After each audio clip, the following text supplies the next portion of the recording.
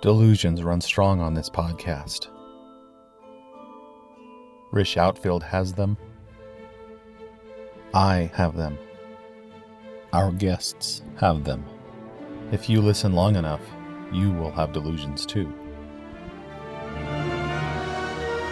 The Journey Into podcast is proud to present this journey into a long time ago in a galaxy far, far away. A journey into Star Wars, featuring numerous delusions of grandeur.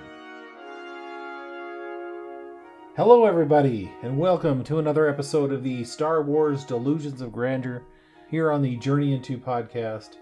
I am Marshall Latham, and I am joined by Rish Outfield, and this is our post-mortem of the Star Wars celebration that we went to.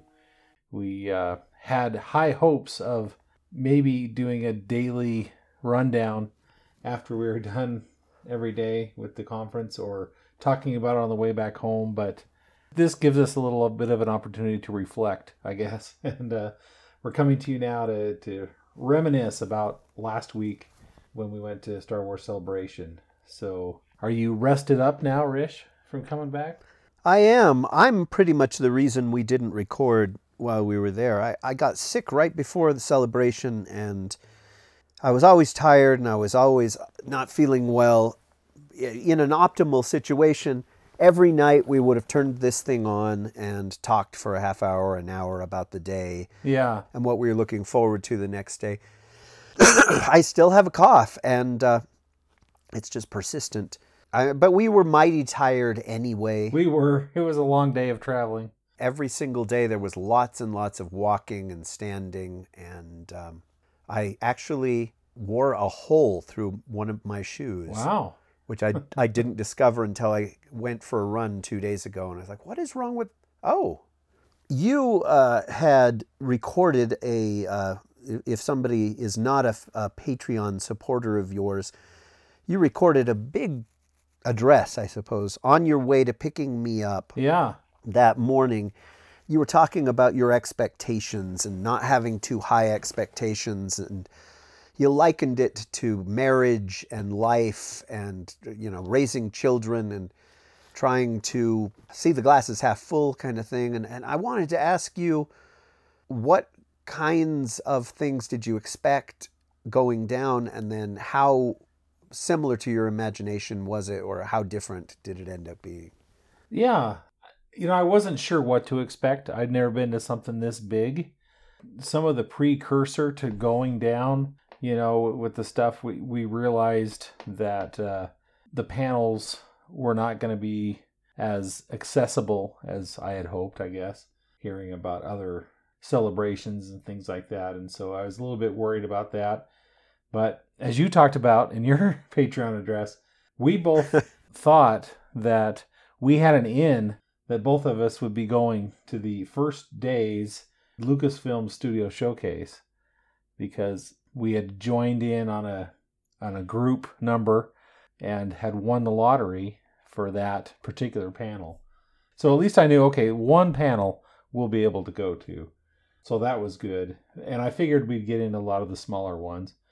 I was expecting, we never went, I don't know if you did, but I never was even in the area where they were doing autographs and photo ops and things like that. I thought there might be an opportunity to see what the lines were like, and maybe if I wanted to try to get a picture with somebody, that I would get in line and wait for that or something like that. I didn't have anybody. I mean, yeah, it would have been kind of neat to get a picture with Anthony Daniels or Ian McDiarmid or something like that. But as we talked about in the pre-celebration show, we also knew that, those are pretty hefty prices as well. But I thought, well, maybe I would on a whim decide, you know what, it's worth it, I'm going to go do it. But I think those reservations for all those photo ops and stuff, I think were filled up before we even got there. Right. I had looked over the big list of guests and such. And Ewan McGregor, I think, was the first one to sell out. 2 weeks before Yeah. the weekend, his said sold out. And I'm not sure if that was just photo ops with him or if it was also autographs. But just like you, I never saw that room either. The Anaheim Convention Center was really big, but it was also multiple levels. And I've not been to a lot of conventions that are like that, where you know there's another thing going on upstairs, and there's a level above that, and there's a level above that. And at one point, you and I and my cousin Ryan went down to the basement, and you could see way up at the top of the room the windows that were to the outside world, you know. Yeah. And I know that there were maps on every level, but I never looked to see where the autograph sessions were. And there was one place where it was just tattoos.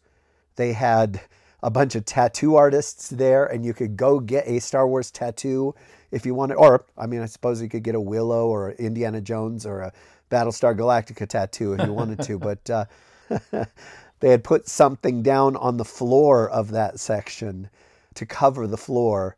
And I realized it was, you know, because people tend to bleed from tattoos. Right, yeah. Or maybe it's ink also tends to drip. But I just found that really strange. There were game rooms where people could play board games. There were places where the kids could go that was all kids' activities and things that were going on each day. I never went in there either. Then, of course, there were all the various screening rooms. And let me see if I can remember. There was the Galaxy stage. Was that the big one? The biggest one was the Celebration stage. Oh, okay. The Celebration stage was the one with all the levels and the balcony and stuff? Yeah. Okay, so that was the main one where most things happened. But then there were these two rooms that were huge that they would not rebroadcast, what do they call that? Simulcast, let's say, what was going on. Stream it? Oh, sorry, it's the 21st century. They would stream, they would Zoom what was going on in the Celebration stage, in the Galaxy stage and the Twin Suns stage. Yes, that's correct. Then there were also panels and presentations going on in those rooms the rest of the day. And I wish that I had known where all those places were, because I was constantly lost. And luckily I wasn't alone, but I would have to ask employees or volunteers how to get to places. And as the weekend went on, those volunteers' answers got a little bit better. And we got a little more savvy. But that first day, you could ask somebody where something was, and dollars to donuts. They would say, I don't know. They'd be like, oh, all right. You got here after us, I take it. Or they'd say, oh, you have to go down to the E-deck, eBay or whatever. And so we'd get there and they'd say, oh, no, you want to go there? Oh, no, you got to go all the way over to A. And we're like, we were halfway there just a minute ago. Yeah, when we first got there, we stood in this line to get in the building, and then everybody was going their separate ways, and we wanted to go to that very first panel that was all the way over in the Celebration stage. And they told us, oh, well, you need to exit the building and go around. And we're just like, but we just stood in line to get in the building. Right. Yeah, that first day was nuts. Yeah, it got a little bit better, but I was never quite orientated, as they say. Yeah. And once we had been there a couple of days, I could find my way around the big vendor floor. Yep. Oh, okay, I remember where the Artist's Alley was. Or, oh, I remember where a certain booth was. Or, you can always see the giant TIE fighter. They had a full-sized classic TIE fighter that you could take a picture with. And it was always easy to see that. You just turn around and it's like, okay, where is there's the TIE fighter. Now I know where I am. Yeah, I never took a picture with it. I don't know if you did. I did. It was just mostly just a selfie with me pulling my mask down and trying to get the whole thing in. There was a line if you wanted to like an actual photo in front of it. And I wish that the three of us had stood in that line and got a picture of us, because it was so huge. You know, the idea of a TIE fighter, I'll bet they never built one in the original trilogy, right? I would doubt it. Yeah, it was probably all miniatures. Probably just the cockpits. You know, we think of the X-Wing as being large, the Millennium Falcon as being huge, But I've always thought of TIE fighters as being small, and it was not. It was really impressively large.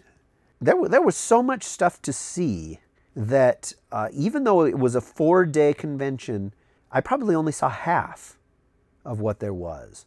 And every time you'd look out those giant windows, they'd have 2 or 3 story tall windows, it seems like, in the front of the building. You would see more people cosplaying out front and posing for pictures and stuff. And somebody could have a good weekend just going out there and sitting on the stairs and taking pictures of people in awesome costumes. Yeah, you could. I feel like I'm bouncing all over for the weekend, but... well, I guess we started out talking about expectations.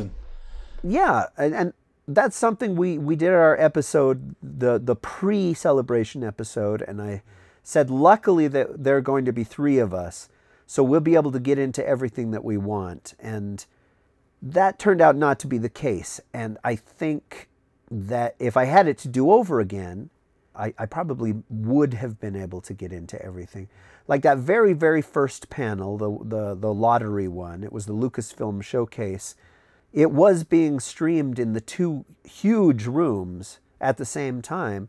And if I had known where one of those rooms was, I might have been able to get there and go to it. Yeah. The thing is, I shouldn't have had to.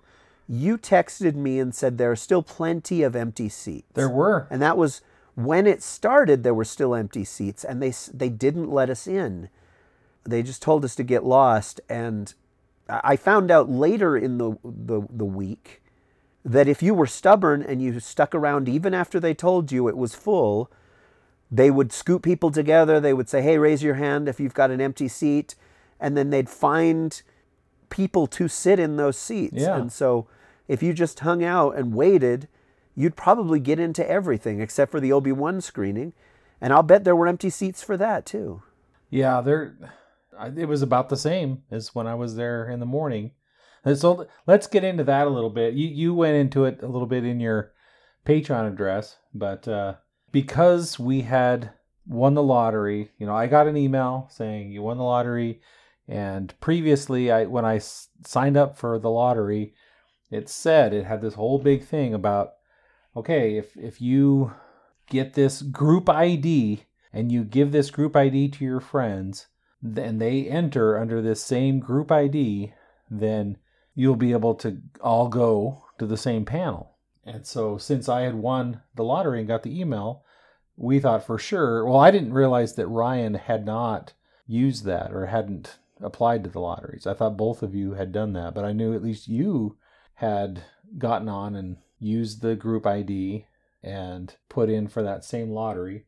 And even though you didn't get an email and you didn't have a ticket, well, I guess we found out maybe at the celebration that you didn't even have it in your app or whatever. And so, but I thought, well, surely we'll just be able to talk to somebody and they'll be able to say, oh, okay, yeah, this, they'll look it up on their computer. They'll say, okay, yeah, this group ID, you have the email. So yeah, your group can go.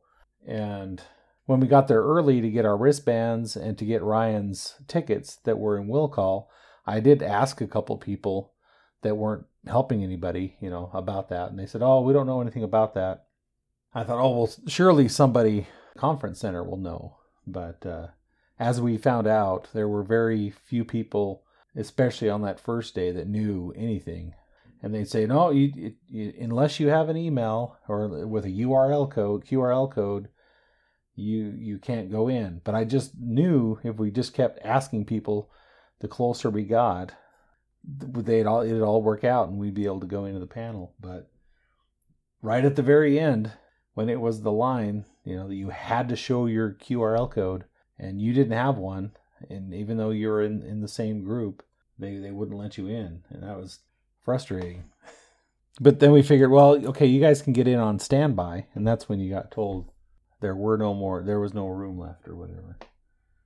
But yeah, as I was sitting there on the celebration stage, I would look up and there was I was like on the tier 2. And then above me, there was another thing. And then way up, there was another balcony. And when I first sat down, that top balcony was barely even filled. But people kept going in. But on the sides, not even on the balcony, but the tier above me too, around the sides of the stage where you can't see everything as well, but you could at least be in the room and see what was going on. That those never filled up, even once it started. There was plenty of room for people to get in. And I had 2 seats right next to me too, because I figured, when you guys get in on standby, I'll have 2 seats waiting for you and you guys can come sit down next to me. But it was not to be, I guess. Well, it was frustrating, and the lottery was there so that it would make things easier, so that people wouldn't have to start lining up early in the morning. But maybe that's better. Maybe just, hey, if you really want to go to that panel, you'll get there as soon as the doors open. We had to wear masks, and then we also had to have either a proof of vaccination or a negative test. Yes. And so we got up at, was it 6:00 a.m. that first day, thinking that the line might be... Yeah, I think we were at the center by 6:30, I think. Also in that Patreon address that I'm going to keep referring to over and over and over again, you complained about how lousy, that's not the word you used, social media is, and how it eats up your time and makes you old, and it's just the source of all things terrible. But I found social media to be a godsend that weekend. People would say, here's where you can park and it's cheaper, or it took us X minutes to get into the Mandalorian experience, or this is how the wristbands work. That was really, really cool for me, just to ask a question and to actually have it answered, or to see that other people had the same experience or the same question. And the wristband thing was so well organized, or we got up at 6 in the morning, one or the other, because it took us, I don't know, 5 or 6 minutes to get to where they gave you your wristband, 12 seconds to get the wristband, and then it would have taken us 5 or 6 minutes to get back to the car, and who knows how much more time to get out of the building. I didn't mention it, but it was free to park there for 20 minutes. But anything over 20 minutes, so 21 minutes plus, it was $35. Yeah. And I don't know if we argued, but the idea of, okay, we've got a minute and a half to get out of this building, I don't know how anybody could do it. You'd be so angry and so frustrated. And if there were even 3 cars in front of you, you wouldn't make it. Yeah. And so we decided, let's just leave the car there and not worry about it, even though it was insanely expensive to park. And then we couldn't even find the building that afternoon. We went, was that day or was it the next day? No, I'm thinking the next day. Yeah. Yeah. We learned to early on make a note of what level we were parked at, what color, what section, because there were just so many parking spots. It's really easy to lose your car. Yeah, it was funny with the parking, because the first day we parked in the Marriott, because that's where the wristbands were, and that was $35. The next day we figured out that, oh, hey, if we park in the convention center parking, it's only $20 a day. And so we parked there for the rest of the day, or rest of the time. But then the last day we figured out, oh, we could have come in this back way and it wouldn't take as long. We wouldn't have to loop around and do a U-turn and come back into the thing. And it was so much easier that last day. We finally had it nailed down. And yeah, that was kind of funny. Every day we'd get a little bit better. So. Yeah, we were old pros by the time that thing was closing up. Yeah. Again, that's something that social media was helpful for with me. They were the ones I agree that told us. Being on that Facebook group for the convention was a huge, and I even, talking about our lottery and trying to get those group tickets, I had posted on there and asked people, hey, I got the email, but my friend didn't. How is this going to work? And I was kind of encouraged by that, because some people said, oh, that happened to me too. But, we looked and my wife actually had her ticket. She didn't get an email, or people, said, oh, it'll work out. But there was one guy that posted on there and said something, which ended up, I guess, being true or whatever. They said, no, the group ID doesn't guarantee that You'll get in only if you get an email. But other people were arguing against that. So Well, it was the first panel of the first day. If we had won a lottery to some other day, I think some of those issues would have been sorted out I do, yeah. by then. I agree. We talked, you would see the same faces as far as the employees or volunteers went, day after day. Like somebody would be assigned a section, and I think as they had been there and had questions asked of them, they became savvier. I told the story, and I'm going to tell it again, of when they had the big Mandalorian panel, which we didn't have lottery tickets to. That was first come, first served. We went to the back of the line, and there was a guy there, and he said, look, I just, if you guys want to waste your time, you can, but there is a 0 chance of you getting into this panel. In fact, there is a less than 0 chance. And I should have asked him, I say, hey, I have a calculator on my phone. How does less than 0 chance work? But I didn't. I just took his word for it. And so all of us that were after a certain point just left and thought, okay, we'll go find something else to do. But later, that same day, I got in that same line for a later panel, and I saw him and I said, hey, I was part of that group that you told this morning that we had a less than 0 chance of, and the look on his face changed when I said that. And I said, did any of those people get in that you said? And he says, yeah, I'm so sorry, man. All of them got in. I apologize. I had no idea. They told us the place was full after a certain point, but then they could still let hundreds of people in after that. I'm so sorry. And I could tell he was sincere about his apology. But it just made me angry because we could have gotten into that Mandalorian panel and seen all that stuff if we had known that that was the case. And after that, I never missed out on a single panel. Yeah. Because I just got in the line, and even if they said the line is capped, I would just hang around, and sure enough, they would find space for another 50 people, another 30 people. Yeah. There was one where they had filled all the room, said there's no more seats at all, but if anybody doesn't mind standing, we're going to let a whole group of people stand against the back wall and watch the panel that way.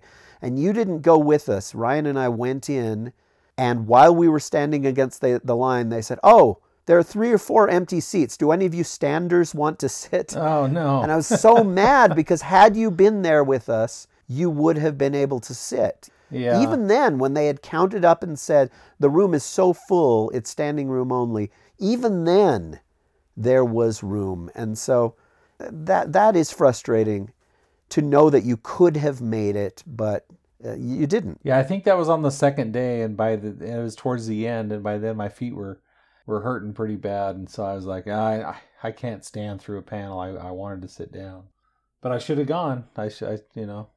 Well, I wish you had been able to go in that. I know I'm jumping all over, but it was hard to stand for an hour. Standing in a line or walking is one thing, but to just stand still is somehow much harder. Yeah. Well, should we go through the panels that we did get into? Well, I'm curious about that very first panel. I know that there were people that filmed it or put it, recorded it on their phones and then uploaded it. But when I went to look for some of that stuff, it had been removed. Yeah. And so if you could tell me about the studio showcase, that was the big one that I wanted to go to that very first day.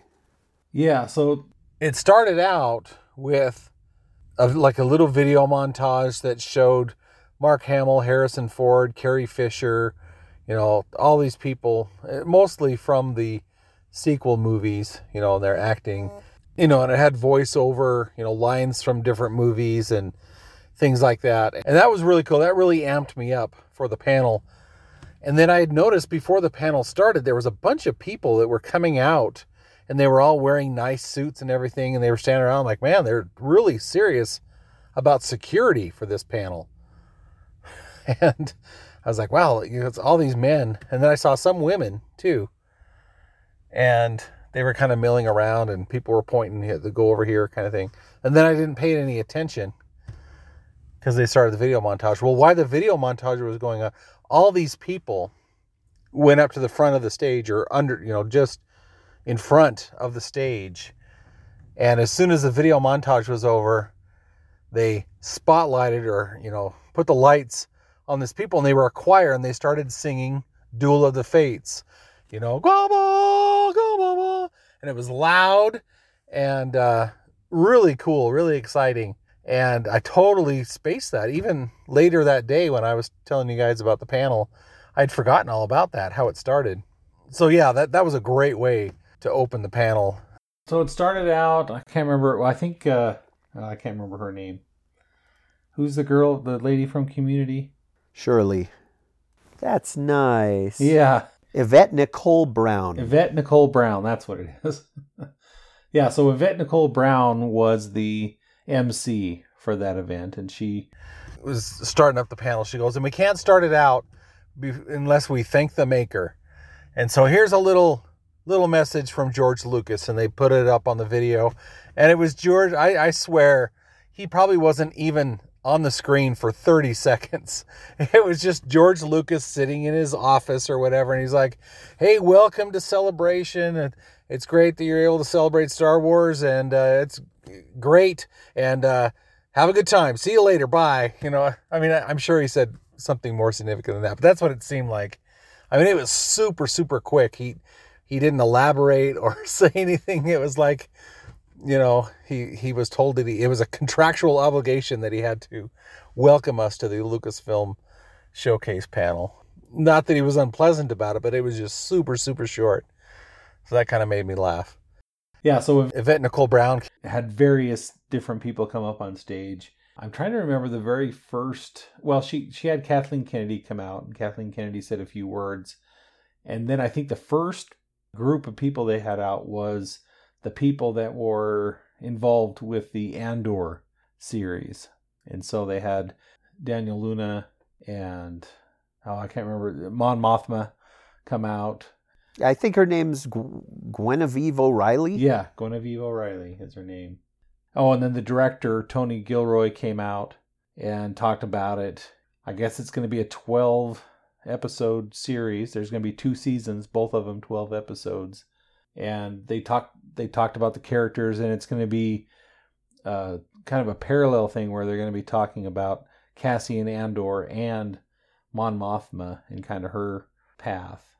And he was a pretty engaging guy. I guess I've never really seen a lot of stuff with Tony Gilroy, but he was a pretty dynamic guy, pretty excited, got everybody excited about stuff and really talked it up. How old a guy is Tony Gilroy? Oh, he's probably late 40s, early 50s. Okay. Somewhere in there. And they showed a trailer for that, and that looked really good. I've always kind of been attracted to that one because it's that rebellion era, right? Where the beginnings of the rebellion and stuff. So that was fun. They said that we could go somewhere and get an Andor poster when we were done. And so that was kind of cool. And then I think the next one they brought out was the Dave Filoni and Jon Favreau about The Mandalorian. Just those two came out, I think, and they talked about, this is the first time there's been a celebration since The Mandalorian came out. We haven't had a chance to come out and talk to the fans and meet the fans about it. And, they talked about, the phenomenon of Baby Yoda and the success of the show. And they were excited about all the things that happened with both seasons. They talked about Boba Fett too, but mostly about the Mandalorian. And then they showed a little trailer for season 3 of The Mandalorian. And before they left, they talked about this exhibit that they brought up. Jon Favreau said that he really wanted to bring everybody, because I guess they're filming down around Huntington Beach or something like that, which isn't too far from Anaheim. And so he says, I really wanted to bring everybody onto set and show them all the stuff that we're doing. He says, but, we can't do that. It'd be too much chaos and all that stuff. He says, so we thought we'd bring the Mandalorian experience to you. And so we have this special exhibit that it's going to be here during the entire celebration. And you can make reservations at 1:00 today. And so that was kind of exciting. And then they left, and then they brought out Ron Howard and another guy. I can't remember his name. Clint Howard. But please say it was Clint Howard. Like the director or writer or something of the new Willow series that is going to come out on Disney Plus. You know, Ron Howard talked about his history with Willow and directing and all that kind of stuff. Of course, then they brought out Warwick Davis to talk about it, and he's always fun. You know, has a lot of fun with people and makes jokes and stuff. And so he was talking about it was really strange to come back. And then they brought out, there's these 3 young girls that are going to be the main part of the series, and they kind of introduced them, and they each said a little thing, and then they showed a trailer for Willow. Then they went off the stage. It was kind of funny because Kathleen Kennedy kept trying to leave the stage, and Yvette kept having to say, I need you back here, girl. You got to stay with me on this. We have more people to introduce. And maybe I'm switching the sequence, because I think before Jon Favreau and Dave Filoni left, they brought out a couple other guys that had proposed a script or came up with a pitch that both Favreau and Filoni liked. And they talked about this new show that that's going to be coming out called Star Wars Skeleton Crew. And it's going to be a group of young kids that get lost or whatever, but they have a ship and they're trying to get home or something like that. And they didn't show a trailer, or they probably don't have any footage or anything like that, but they showed a big picture of the concept art for that. And they said, yeah, it involves kids, but it's not just a kids show. It's going to be for everyone. And it sounds like it's going to be live action. So that was kind of interesting. I didn't know they were working on something like that. But they didn't have anybody come out as far as cast on that. No cast or anything like that. Just the 2 writers, I guess, for it.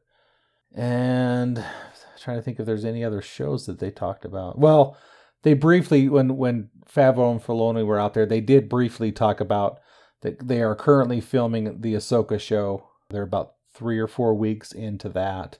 Well, 4 weeks now. It was probably 3 weeks at the time. And they said, unfortunately, Rosario can't be here. She made it so they played a little video of her in her Ahsoka costume, garb, and makeup and everything. And she just, she wished she could be there, but they're in the middle of filming, so she couldn't be. And, of course, Dave Filoni said that she couldn't be there. Everybody kind of groaned. And it's like, no, it's a good thing. Because she's busy right now. She's on stage acting. She's making the shows for you to watch. And they didn't show a trailer for that at the showcase, but they talked about it.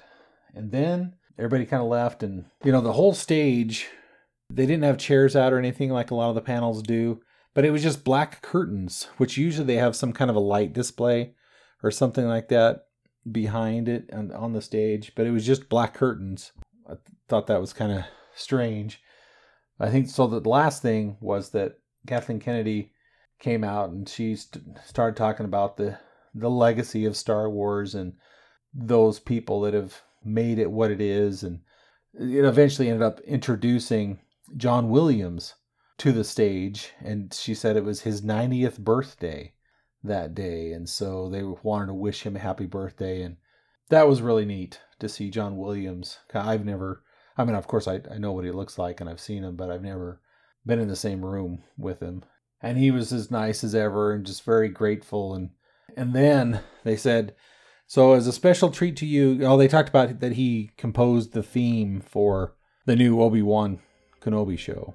And so they said, as a special treat to you, we brought an orchestra here and he's going to conduct this theme for you. And so curtains go up and this whole platform comes out with a full orchestra on it and a little platform for him to lead. And they helped him up there. He always kind of had somebody helping him walk around and stuff. And they get him up on the platform and he starts conducting and he plays the theme for Obi-Wan Kenobi. And then everybody's cheering and everything. And then he turns around And he says, I know this is a Star Wars celebration, but here's another song that you might know. And he turns around and leads the orchestra, and they start playing the Indiana Jones theme. And everybody goes crazy, with the Indiana Jones theme. And they play the whole thing. And then after the song is done playing, Harrison Ford stepped out. And, of course, everybody goes more crazy. He wasn't grumpy or curmudgeon-y at all. He was very gracious and had a lot of nice things to say about John Williams, and says he's just a sweet, kind, gentle soul. And then he said that, but I always tell John that this music follows me everywhere I go. It was playing overhead the last time I had a colonoscopy. So that was pretty funny. And then he just briefly said, we're just finishing up the next Indiana Jones movie. We're excited about it and proud of it. Then I think Kathleen Kennedy had to prompt him to say, the date. Give us the dates. When is it going to come out? He's like, the dates. And so I think it's June 30th or something like that, 2023. But did you get the impression that they're still shooting it? Like, did Harrison look like Indy, or does he have a beard, or is he clean shaven? And no, he looked clean shaven. They might be in post production at this point. I'm not quite sure what he said. He just said we're working on finishing up the film, so I don't know what stage they're in. But behind him, they had like a picture of Indiana Jones silhouette in shadow kind of thing. Probably it's going to be on the movie poster or whatever when he started talking about that. And then I think at that point everybody left the stage except Kathleen Kennedy and Yvette, and then John Williams was still on the podium, and he turned around and started playing the Imperial March. And so he played 3 different songs, or conducted 3 different songs. And then it was pretty much goodbye. Everybody was leaving. The panel was over.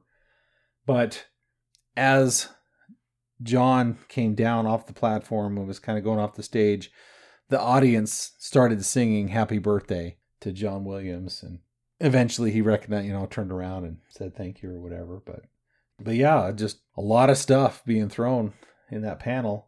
And then the other thing that they announced was that everybody that was in the panel that it was on the celebration stage were invited to come back.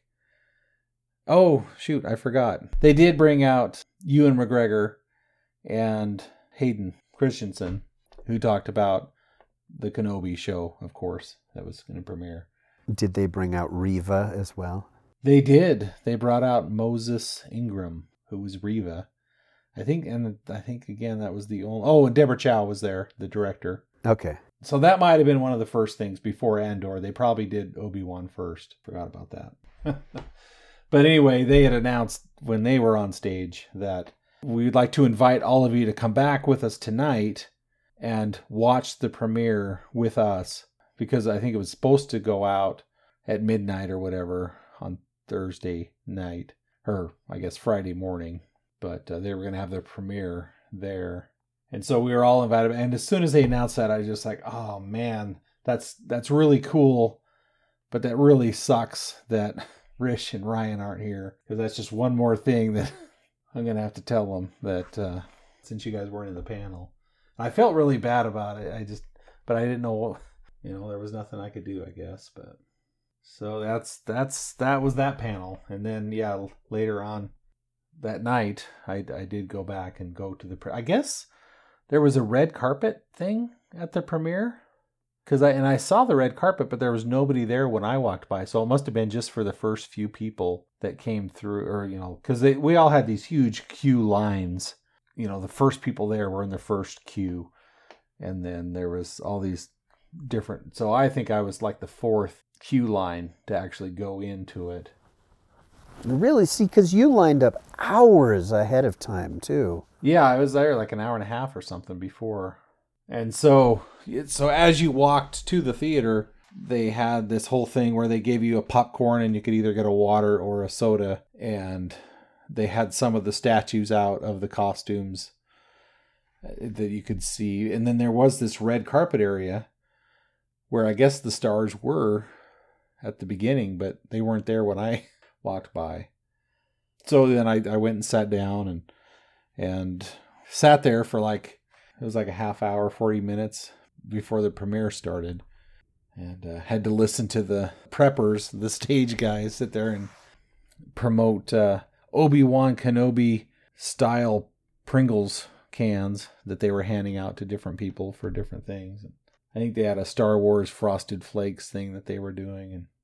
But there wasn't, other than watching it on the screen with the cast and crew and being there in a live audience, which was really cool, Ewan McGregor and Deborah Chow got up in the front before they started the screening and just said a few things, that they were so grateful to all the cast and crew and all the people that had put in a lot of hard work on the show and that they hoped we'd enjoy it. And then we watched the 2 episodes back to back and then with the credits in between. And it was kind of cool because usually during credits, people aren't cheering, but since a lot of the crew and the people that made the film were there, they were cheering throughout the entire credits of the first episode. But then after we watched the second episode, after that was finished, they did get all the cast up on stage, and they had the little girl that's playing Leia. She came out, and pretty much all of the cast members were up there. Jimmy Smits came out, and they didn't say anything or have a Q&A or anything. They just, bowed to the crowd and everything. And then they said, "Oh, we want to take a picture with you all." And so somebody came out and they, took a picture with the audience in the background. But yeah, I had never been to anything like that, so I didn't know if they were going to do a Q&A or something like that. But that was the big premiere. But it was funny because you had sent me a text and said, "Hey, they dropped Kenobi early, so we're going to go ahead and watch it." And I was like, "Yeah, go for it." That's kind of funny that they did it right after the premiere. Yeah, I'm not sure if it was just to be fair to all the other attendees that didn't get to go to that screening, or because they knew spoilers would be all over, or yeah, if they were just being nice and they were able to drop it 2 hours early. But he and I had gone back to the motel room, and once again, social media was my friend. It told me, yeah, that's dropping, I think at 9 p.m. or something like that. Yeah, something like that. So we were watching it when you texted us and said we got out. But then you were going to walk all the way to Denny's. And that's not something that we talked about. But that morning, because, like you said, 6:30 in the morning, we got our wristband, and the doors didn't open until 10. We tried to come up with something to do because we couldn't drive anywhere, or we'd have to pay $70 instead of $35. Right. But apparently there was a Denny's just down the block. An hour later, we got to Denny's, and you ended up walking to that Denny's again at I did. night. We talked about it that morning, that why don't you turn on your pedometer thing on your phone and find out how many miles you walked today. But I never did, though. I'm sure it was 5 or 6 miles that you walked. I'm sure it was too. It was a lot. Well, my original plan, because I felt so bad that I was going and you guys weren't, that I was like, "Well, you guys just go do whatever you want to do, and don't worry about me. I'll get an Uber back to the hotel. Don't worry about it. You guys do what you want and need to do." But then when I got out of the screening, I looked at my phone and I had only, maybe it was 4 or 5% left on my phone. I'm like, "Oh crap, this is going to die really quick, and I don't want to be trying to finesse an Uber and lose it and whatever." So I did end up calling you and saying, "Hey, can you guys pick me up at the Denny's?" But I wasn't really in a big hurry, so, because it was going to take me a while to get to Denny's, and then I was hungry, so I was going to get something to eat. So eventually you guys came and picked me up.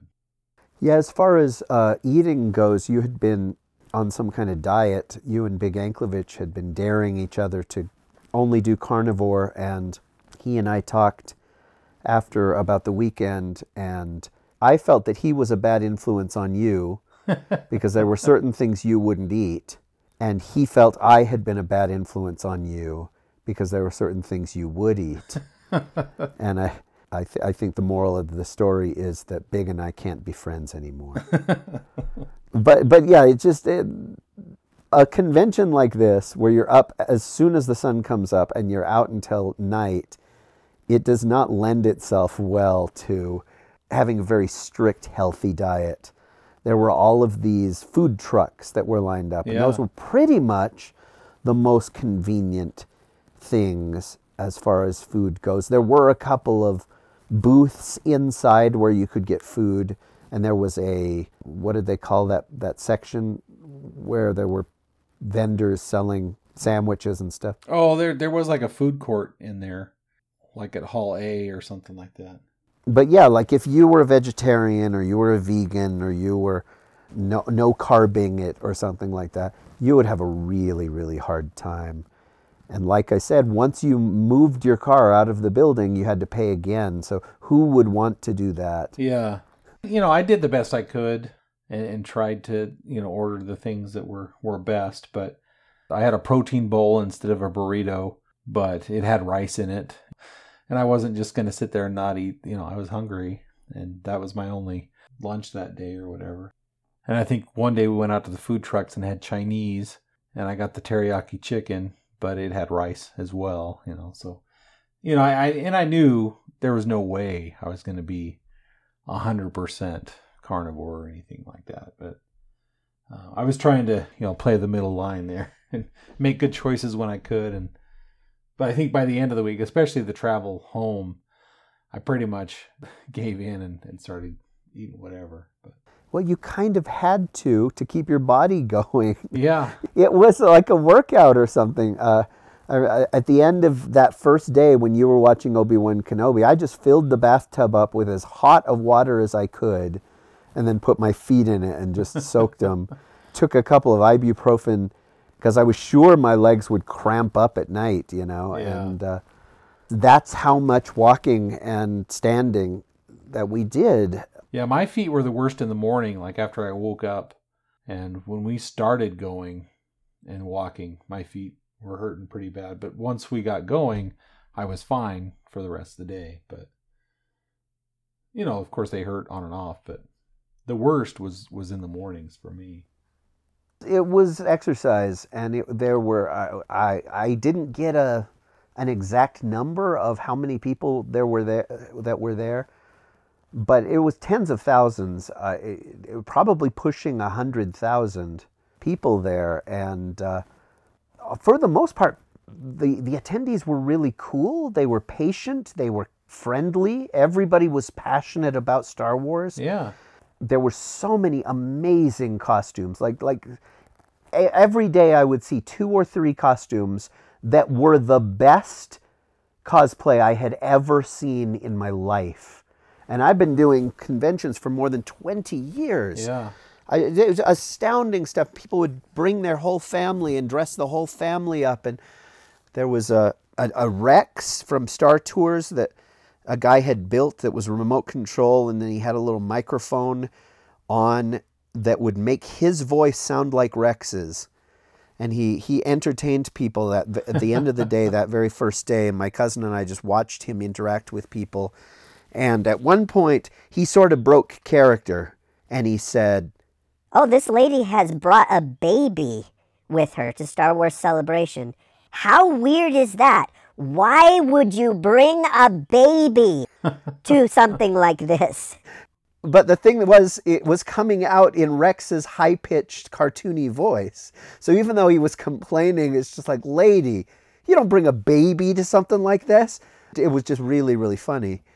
But yeah, I thought about that. There were so many people with little kids or that had brought their children, and I thought about that with my nephews. It's just like, how big of Star Wars fans would those kids have to be to put up with this day in and day out? It surprised me. And when we won the lottery thing, the groups, they said that each person that entered the lottery could get 4 people in. And I remember there was somebody on social media that says, I have 5 children. What am I supposed to do? And hopefully he didn't win the lottery, so he never had to cross that bridge. But yeah, that's something that we talked about, is like, who in our family loves Star Wars this much to go through this, to spend hour after hour after hour in line. For example, that very first day, we decided to go to the Mandalorian experience. Right, which was really cool. There was a line for people that had made reservations, and we did try on the app, but it said it was full. And then there was another line that was for standby. And do you remember what the standby line said the wait would be? 45 minutes, I think. That's right. It said 45 minutes. It was just like the Indiana Jones ride or something at Disneyland. From this point, your wait will be X. And so we were just like, you know what, 45 minutes? It took us half that long to get up here. Or I think that was the basement. So down there. And so, of course, we got in the line. And yeah, people who were pregnant had toddlers by the time they got through that line. Yeah, I think we were there for like an hour and a half. 2 hours after we got in the line, we finally got into the Mandalorian experience. And part of the problem was they asked us, do you want a picture with the Mandalorian? If so, you have to stay in this line. But if you want to skip that, you can go right ahead. So there was a second very short line for people who didn't care about a picture with the Mandalorian. But none of us knew what the Mandalorian experience was going to be. Right. So of course we wanted a picture with the Mandalorian, because what else is there going to be in there? And this thing was like a museum for that show. They had brought so many props and costumes and puppets and droids and weapons and animatronics from Mandalorian Season 1, Season 2, and the Book of Boba Fett, that it was like you were going to the Smithsonian, but just for that. Yeah. Like any character that you can think of, their costume was there. And any character that was an alien or a special effect, the costume was there. The mask was there, or the makeup was there. Those droids were there. They had a full-sized animatronic bantha that would move its head and open its mouth. And that was amazing. And it was just astounding. They had droids that would move, and they had the N1 starfighter, the Naboo starfighter that Mando built. Yeah, full scale. In Book of Boba Fett. Right there in full size with the cockpit, and an animatronic Grogu in the back of the cockpit that would look around and it would wave at people. And I swear there were moments where it's just like, is somebody controlling that? I think it just waved at me. That thing was just amazing. And like, you name it, if it was significant in that show, it was there. They had the whole cockpit from the Razor Crest, and you could look at that. They had the models that they used for the filming, the special effects, the ships and all that. They had, again, like I said, the droids, like every droid, the fairy droid from the season finale of the first season that was so cool. It was an astromech droid with arms and legs. They had that, the full-size puppet. Then right at the very end, the last thing they had was the full-sized animatronic Rancor head that they interacted with in the movie, and that Boba Fett rode in the last episode of the Book of Boba Fett. And you could get pictures with all of this stuff. You could look at it and read like the little descriptions and take pictures. I mean, you couldn't touch, but everything else, well, maybe not taste either. You couldn't taste any of the props, but it was like a museum, and you could stay there as long as you wanted. And so, yeah, we had to have been in there another hour. Yeah. And it was worth the wait. As much as we hated waiting that long, man, it was worth it. That was so amazing to be there and to see all that stuff. Wow. Yeah, it should go on a tour from city to city. People could, get tickets and go. Whatever they charge, it would be worth it. Yeah. Like, just one example is they had the full Cad Bane makeup prosthetic mask thing that the actor wore. Like the teeth, the dentures, and the eyepieces. And you could see the little tiny pinpricks in the center of the eyepieces where the poor actor was able to look out. and the hat and the holster and the duster and all of that stuff, that astounded me that it was all real. But that's part of what makes the magic of those shows. Is Yeah, I mean, it was the Mandalorian experience was worth it, and because it was in Anaheim, I think that's why they were able to pull it off, because it was so close to where the sets were and stuff. But still, that had to be a massive undertaking to package all that stuff up and bring it to the convention center and set it all up. And I'm so glad that they went through that. That was one of the biggest highlights for me for the convention. Yeah, the thing is, all of that stuff that is kept at Lucasfilm in like crates and boxes and shipping containers and all that stuff, most of that stuff doesn't see the light of day again. And it falls apart, and it gets dust on it or whatever, because those are not meant to last. And so this was like the most complete Star Wars, whatever you call it, not memorabilia, but actual prop, museum display that I think you would ever have. Yeah. Most of that stuff, like that Cad Bane outfit, is going to go into storage, and if they need him in some other show, it'll come out of storage, but the rest of the time it's just going to be there where no one can see it.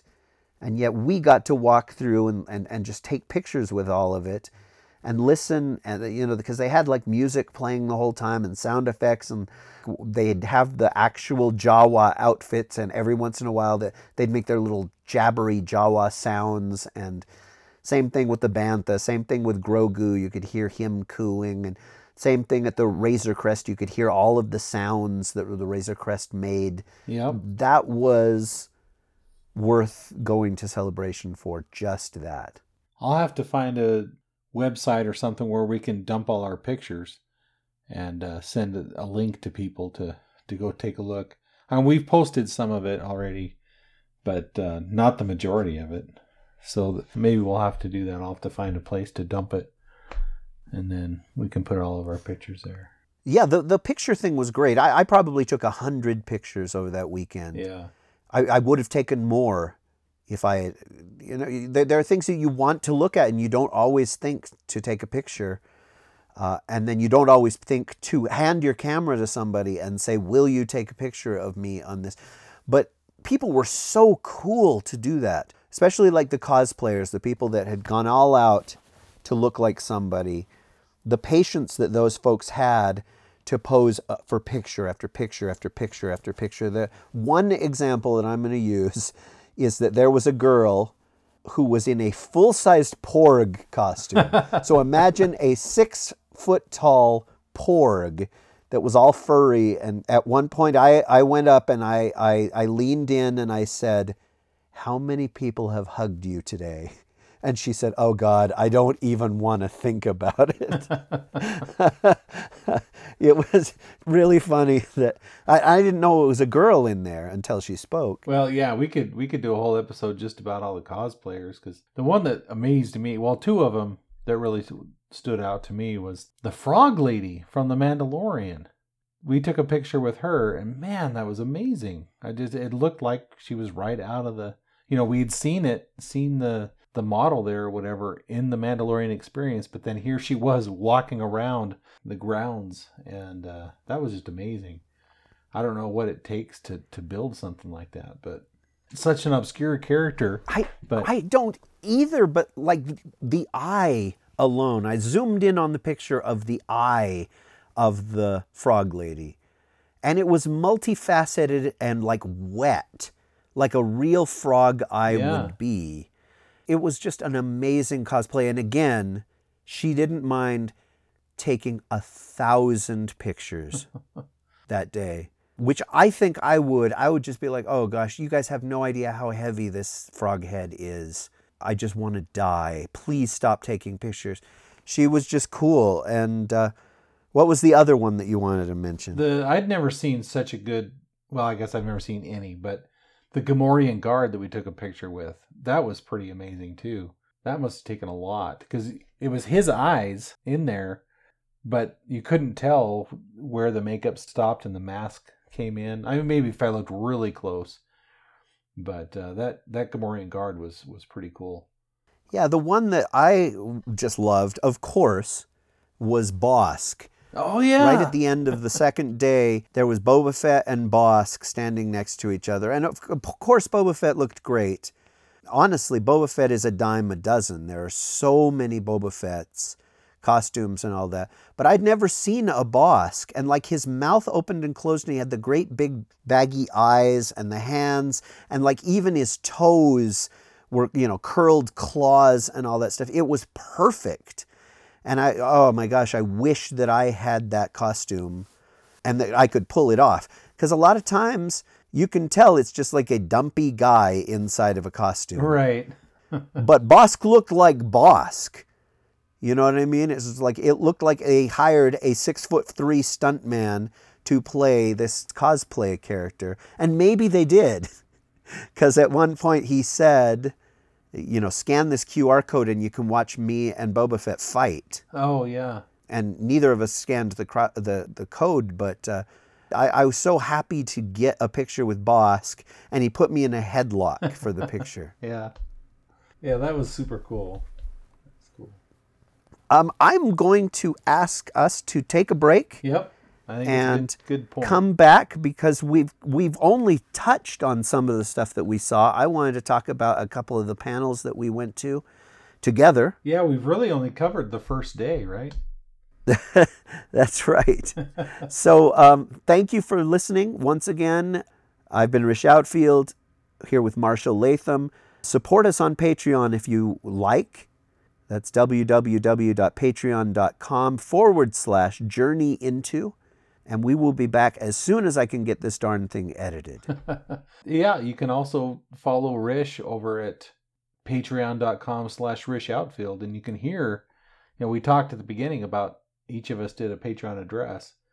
And you can only hear those on Patreon. So go check those out. And you can email us at journeyintopodcast@gmail.com. Okay, we will talk to you soon. But for now, we bid you adieu and wish that the Force will be with you until we come back for our next part of the Star Wars celebration. Fair enough. Good night.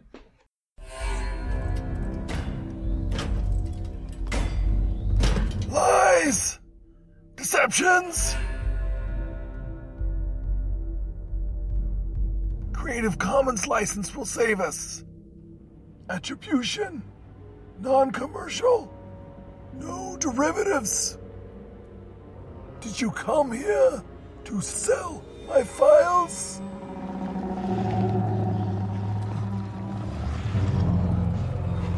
Or Gullet can see your thoughts. Do you think you can change them? Bo Gullet will learn the truth. Share this with everyone.